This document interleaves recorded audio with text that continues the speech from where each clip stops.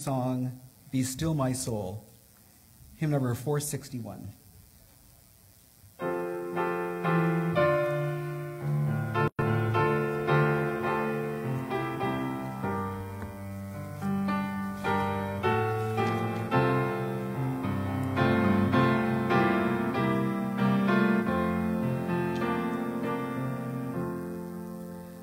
Be still my soul, the Lord is on thy side.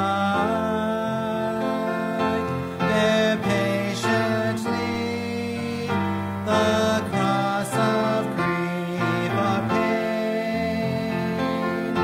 Leave to thy God to order and provide.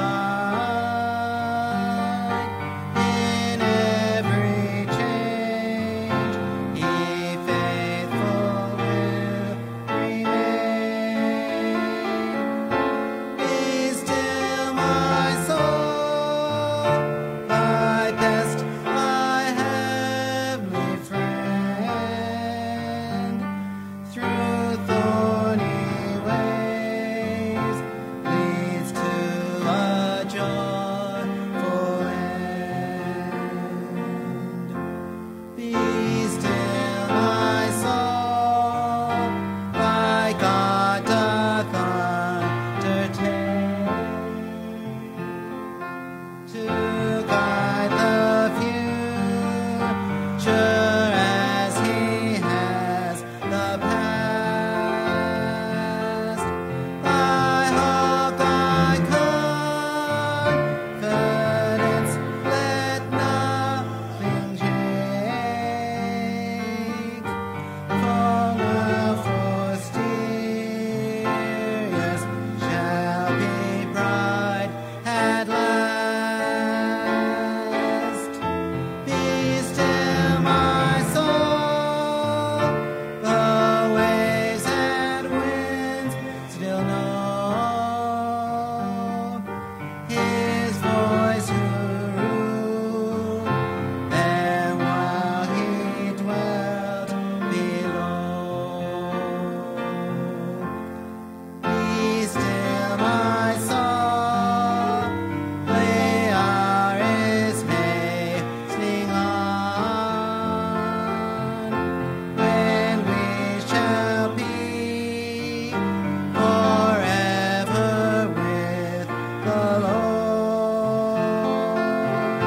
When disappointment, grief, and pain are gone, sorrow forgot, love's purest joys restored.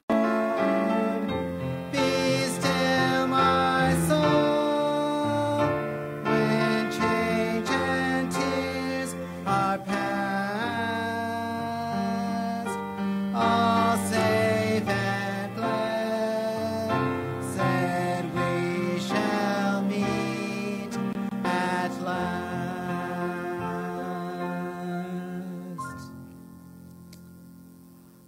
Please be seated. I don't see Lorianne. Do you know what special music this is, Lorianne? I haven't heard anything. No, have you heard of anything? No. All right, I don't think there is special music today. Our tithes and offerings are for church budget this week, I believe. I hope I'm right. Anyway, please remember that as you leave the sanctuary, there is that little box there at the PA booth, and that is where you can leave your tithes and offerings. At this time, I invite you to please open up your Bibles to Isaiah chapter 35, verse 10. And the ransomed of the Lord shall return and come to Zion with singing, with everlasting joy on their hands. They shall obtain joy and gladness, and sorrow and sighing shall flee away. If you are able, please kneel now as we approach God's throne.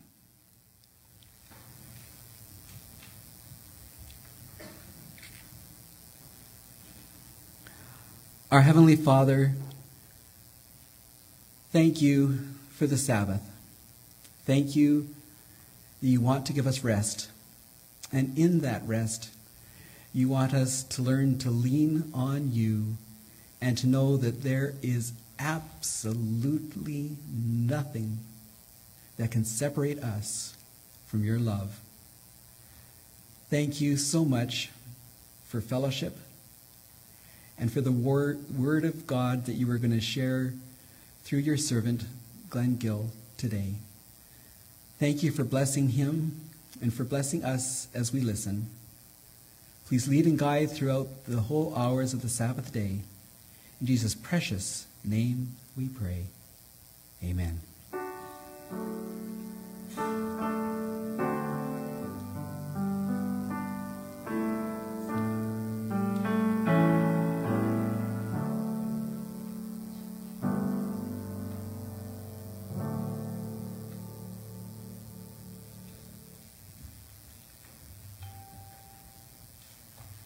I'm just going to take a moment and unhook all these wires. And then I will get out of the way. Thank you so much, Glenn. Sure. A lot of wires here. Is this your stuff? I'll just... Yeah. That's okay, I'll get it. You can grab my other stuff. Okay.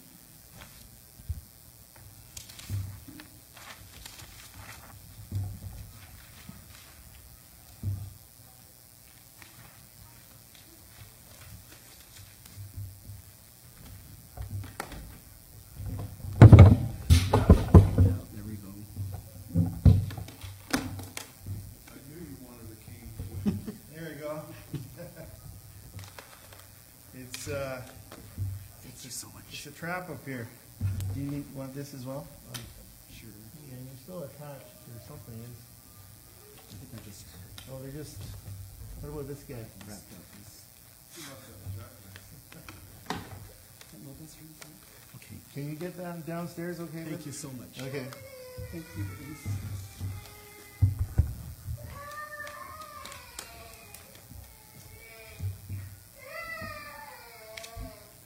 Just going to move this a little bit so I don't hit it. All right.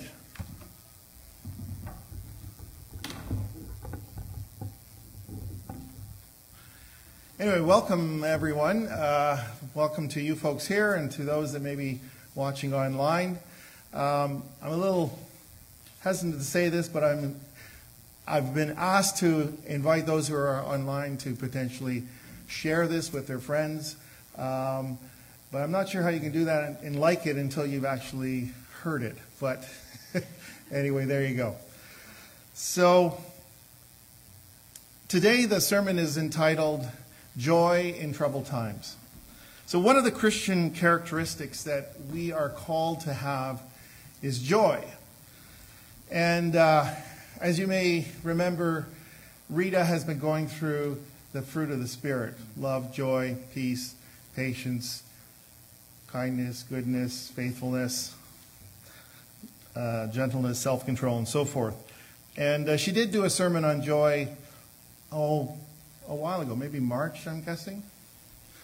But I've been struggling with something that made me think that I should revisit this, or we should revisit this. As Christians, the Holy Spirit, when we yield to Him, should change us and give us all the fruit of the Holy Spirit, not just one or two, but we should have all those fruits, or fruit. It's one fruit. That's the Christian character. But have you ever seen a joyless Christian? I've seen a few. And the Christians that's sad, dejected, worried, stressed out, impatient, makes me worry about where their faith is. True, we all have times of stress and sorrow and worry, but these aren't characteristics that Christ wants us to have. and shouldn't be what we as Christians are noted for. Sad-faced. But I have a true confession to make here. Recently, I myself felt this burden of stress, and I was seeing it in my patients. Through this COVID craziness, a lot of people are getting stressed out, and we hear about the increase in drug-related deaths and depression and so forth. And certainly at work I see this. But we're also seeing it in the people I work with, the physicians, the nurses, myself. There's a lot of work stress and struggles and work insecurity, family stress, illness, and even death. And all this was weighing on me, and I was thinking to myself, I'm a joyless Christian right now. And it reminded me of that verse. And I'm going to talk about two verses today. But the first verse I want to talk about was one that really troubled me. And it's actually one of my favorite books in the Bible is James, because it's so down to earth. And James is in chapter 1, verse 2 says, "My brethren, count it all joy when you fall into various trials." And that kept haunting me, thinking, where is my joy?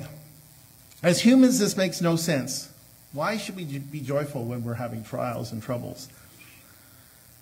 So today I wanted to take a few minutes and look at what real Christian joy is and why we can have it.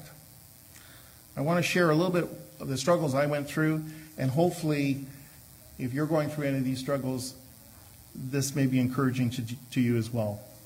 So first of all, as I know that Richard prayed, but I want to just offer another quick prayer before we continue.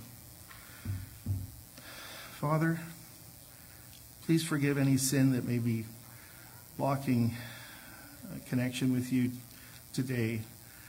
I just ask that you would guide me as we look at your word, as we study the kind of joy that we should have. And I just pray that you would open my heart and mind to your Holy Spirit's leading, and also to those that are here today and those that are listening. That they would be changed by hearing the wonderful words that you have shared with us in the Bible that can encourage us in times of sorrow and dejection and sadness. I just again ask that you be with us here this morning. Amen.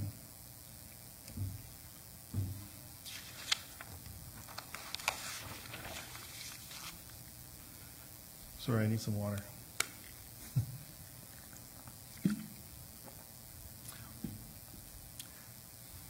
Now, it's interesting that James, the very first thing he talks about, pretty well the first thing he talks about in his little book to the other Christians at the time, was joy and troubles. And so it must have been really important, I think. It was right at the top of his list. So what is the definition of joy?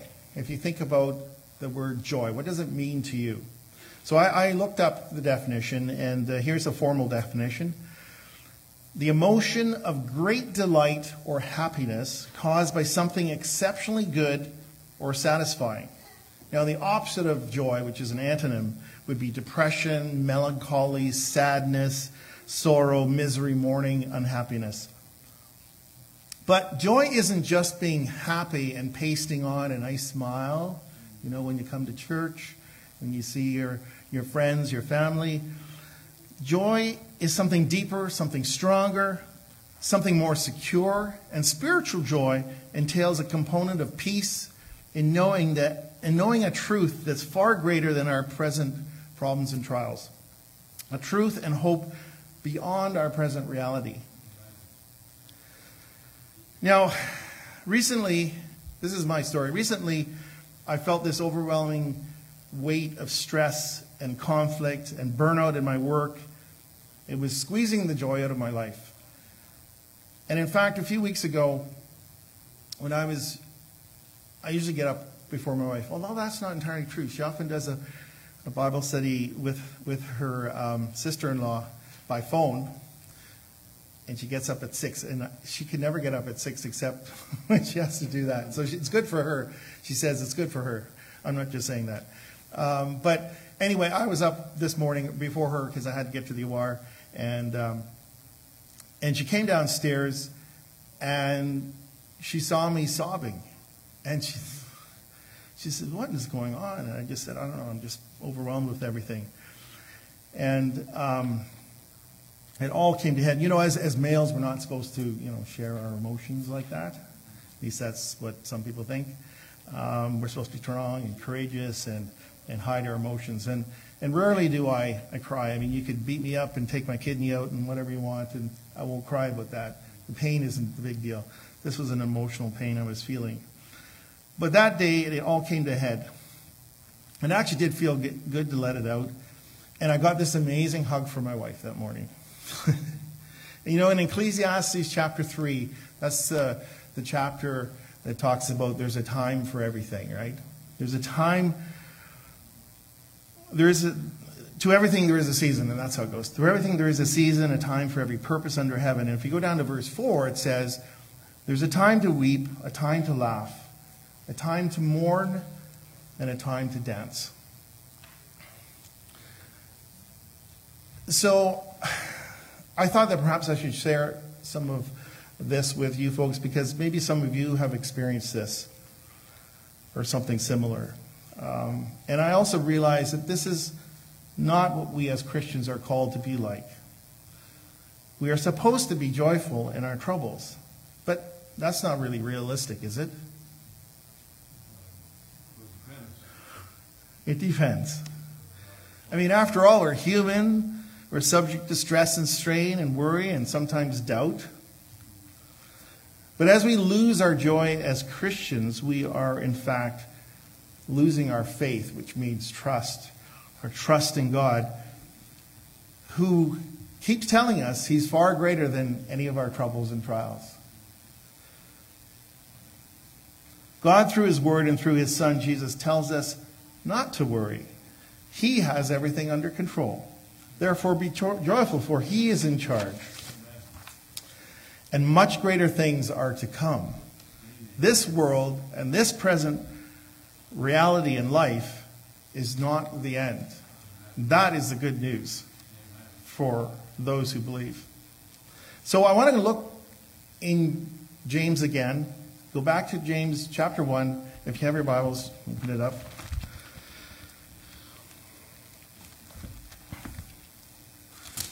I'm going to open mine up so I can have a look at it.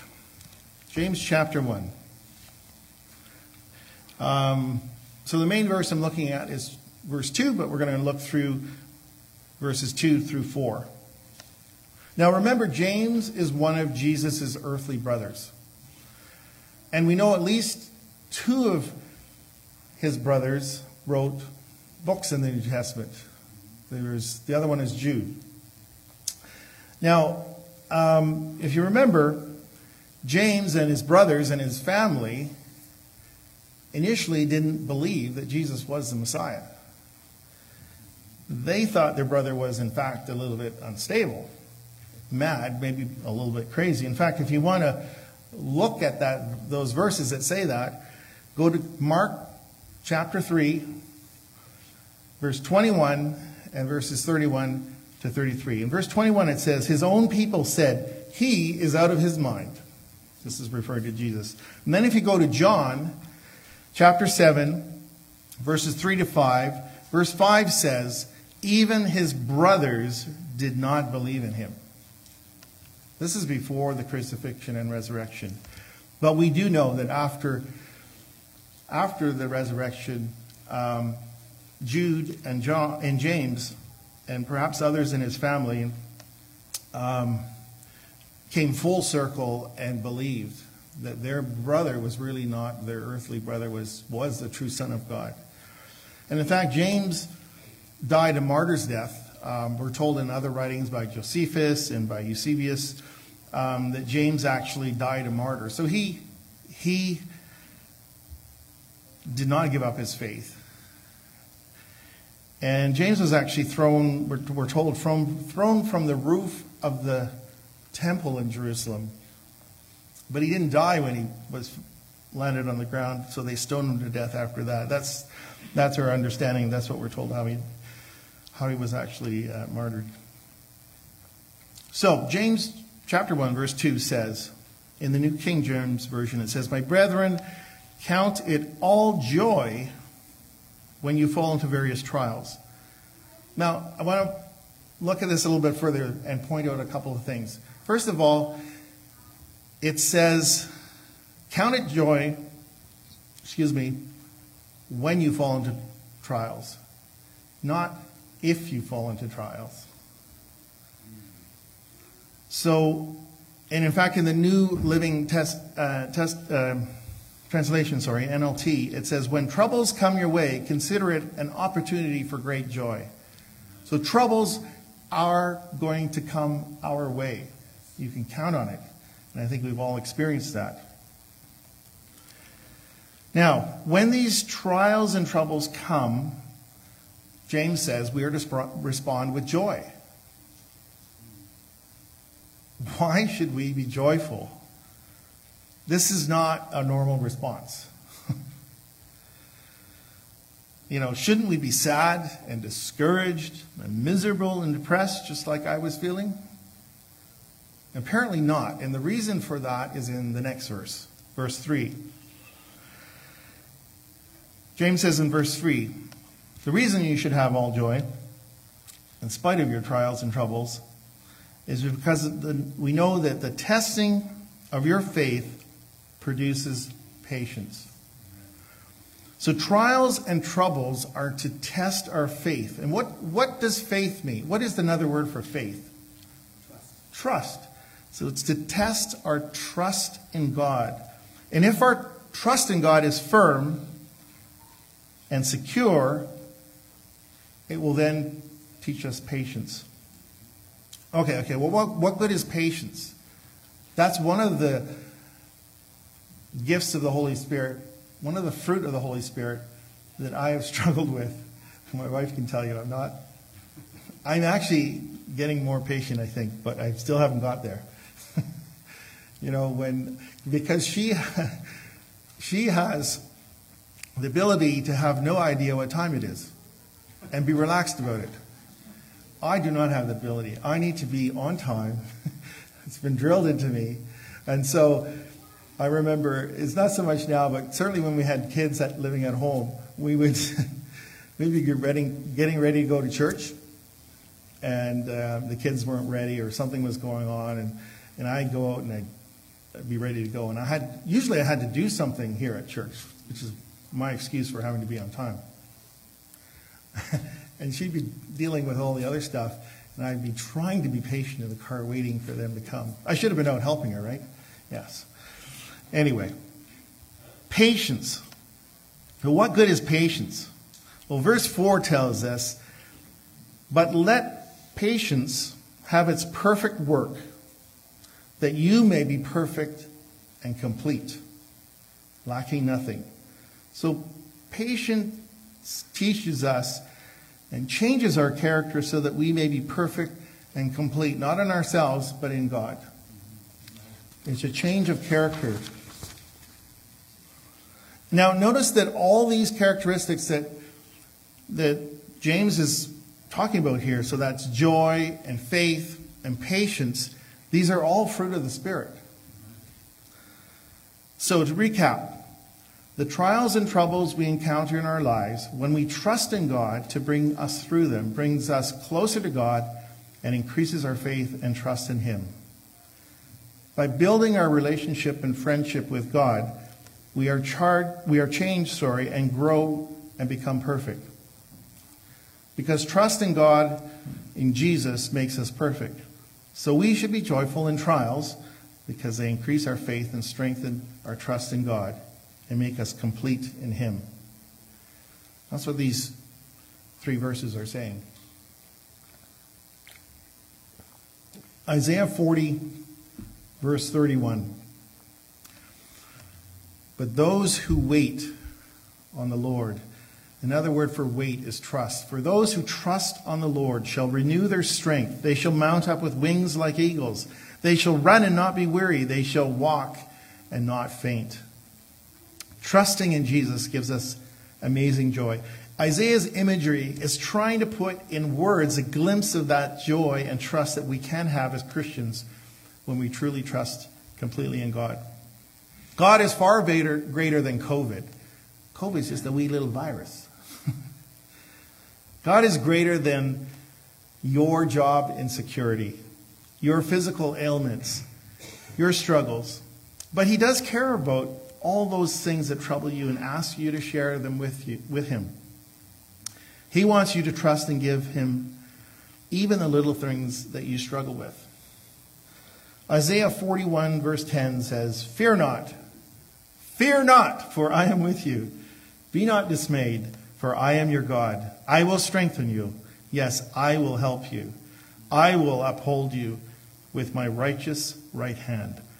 That is an amazing promise. The I am says, fear not, because the I am is with you. And Proverbs 3, verses 5 and 6, another couple verses that you know well. Trust in the Lord with all your heart, and lean not on your own understanding. In all your ways acknowledge him, and he shall direct your paths.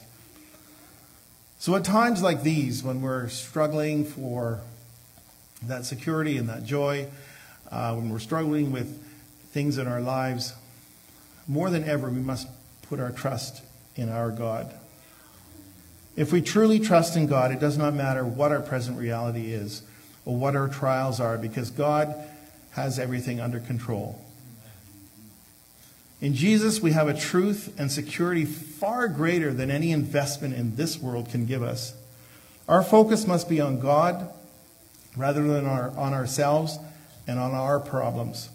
We can have trust in our Creator because he is love incarnate. He is merciful, and he is all-forgiving. One pastor put it this way, and I quote, "The secret of Christian joy is to believe what God says in his word and act upon it. Faith that isn't based on the word is not faith at all.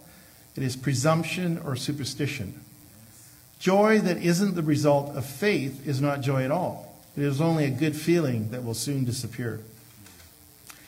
Faith based on the word, that is the Bible and Jesus, the word incarnate, will produce joy that will weather any storm." How many of you have heard of the song called "Joy is Like the Rain"?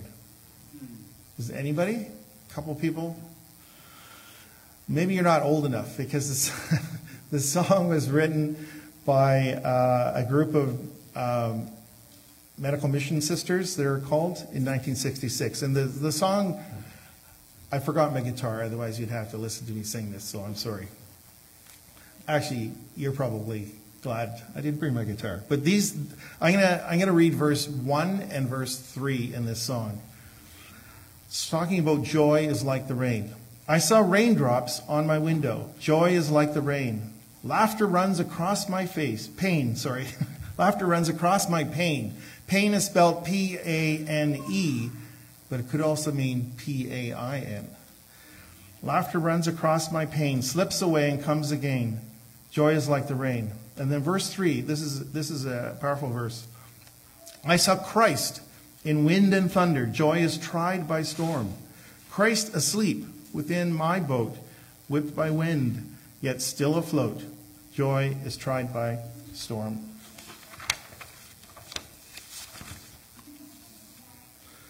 I'm also reminded of another song which many of you may have learned as children in Sabbath school.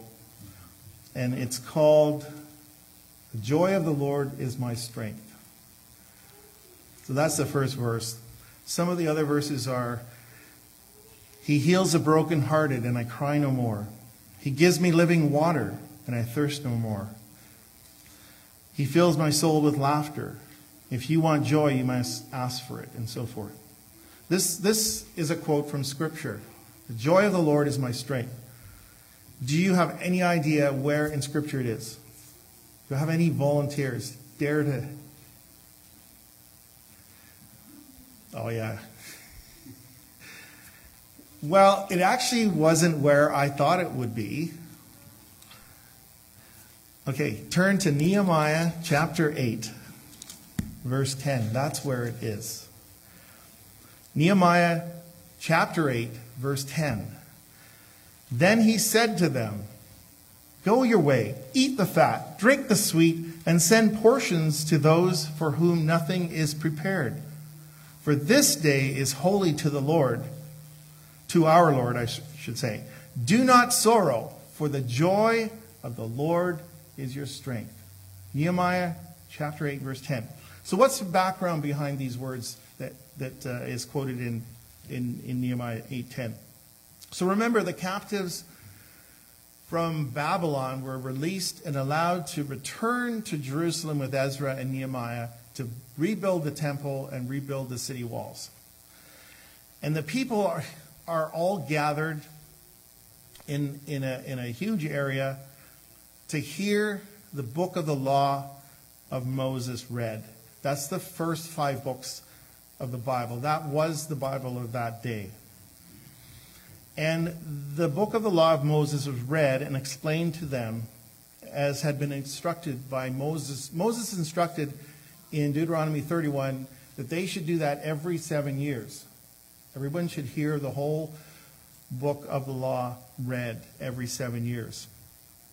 Now, I'm guessing that it hadn't been done for a generation or two. When they were captives in Babylon, they never heard this. This was the first time that people had heard it. Remember, they were to invite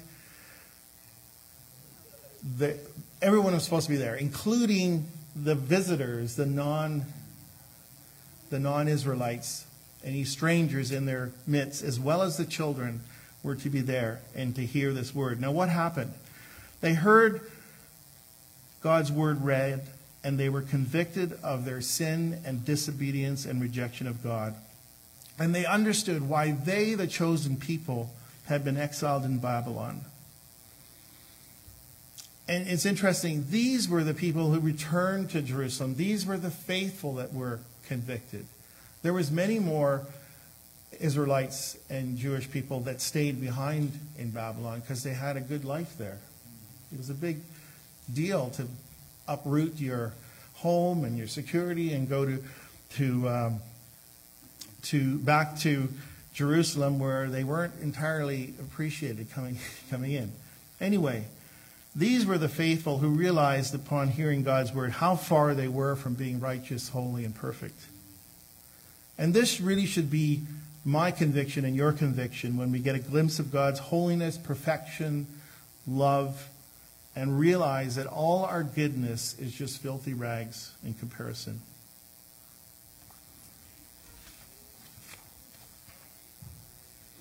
Well, it's interesting. These people were sorrowful. They were crying. They were upset when they heard this. And yet Nehemiah and Ezra and the Levites' response to the people was to encourage them with the words, "Do not sorrow, for the joy of the Lord is your strength." They were told to celebrate. So what is our strength? Is it our joy and our strength is to be our joy? No, it can never be. It's the Lord's joy that is to strengthen us. That takes out a lot of pressure. So our joy as a Christian is in trusting in God. It is Christ's joy, the Lord's joy, imparted and given to us. It is seeing what is on the other side of death for those who trust in Jesus, which is real life, eternal life. And we can have a glimpse of this life right here and now if we follow Jesus. I want to share a few words with you that Jesus actually said. Quotes from John 15:11. Jesus said, "These things I have spoken to you, that my joy may remain in you, and that your joy may be full." And then in John 16, verse 20, Jesus says to them again, he says, "Most assuredly, I say to you that you will weep and lament." He's referring to the cross, that when they saw him on the cross. But the world will rejoice. The world wanted to kill Jesus. They thought they could kill Jesus. I say to you that you will weep and lament, but the world will rejoice, and you will be sorrowful, but your sorrow will be turned to joy. And Hebrews 12, verses 1 to 2 is an interesting couple of verses, because it talks about Christ enduring the joy of the enduring the cross because of joy, which doesn't make sense. But he was enduring the cross because of the joy on the other side of the cross. The result of the cross was that you and I have the opportunity to be friends, to be brothers and sisters of Jesus forever. That's the joy that Jesus was looking to as he endured the cross. I'll read those verses in Hebrews 12, 1 and 2. Let us lay aside every weight and the sin which so easily ensnares us, and let us run with endurance the race that is set before us, looking unto Jesus, the author and finisher of our faith, who for the joy that was set before him endured the cross, despising the shame, and has sat down at the right hand of the throne of God. So in closing, let us encourage each other when we are down, when we struggle, when we have trials, when we doubt. Let us encourage each other to put our trust in Jesus, who created us, who knows us better than we ourselves, who not only sees our troubles, but experienced them by becoming one of us, by dying for and redeeming us back to him. By trusting in Jesus, we can have his joy. And Jesus said in John 16:22, nothing can take that joy away from us. James died for that joy. There's been so many people who have died for that. And in John 16:24, Jesus says, ask and you will receive, that your joy may be full. Have you asked Jesus for joy? We're going to close with hymn number 530. Thank you.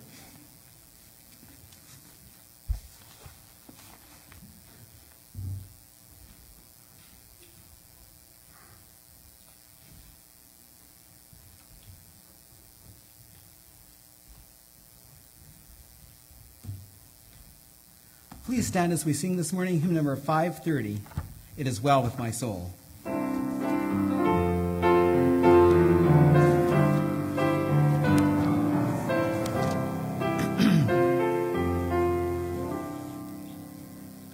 When peace like a river attendeth my pain, when sorrows like sea billows roll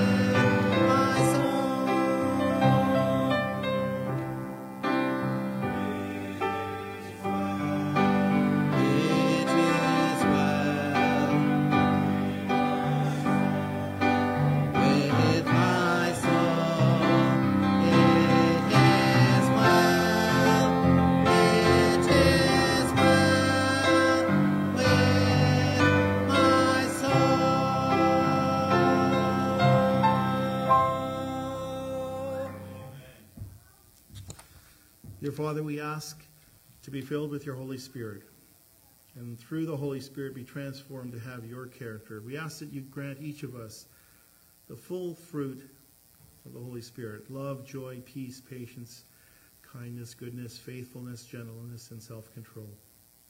In particular, today we ask for your joy.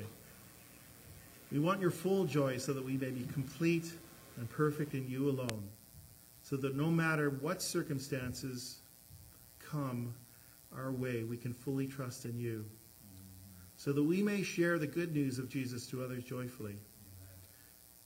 In Jesus Christ's name we ask this. Amen. Amen.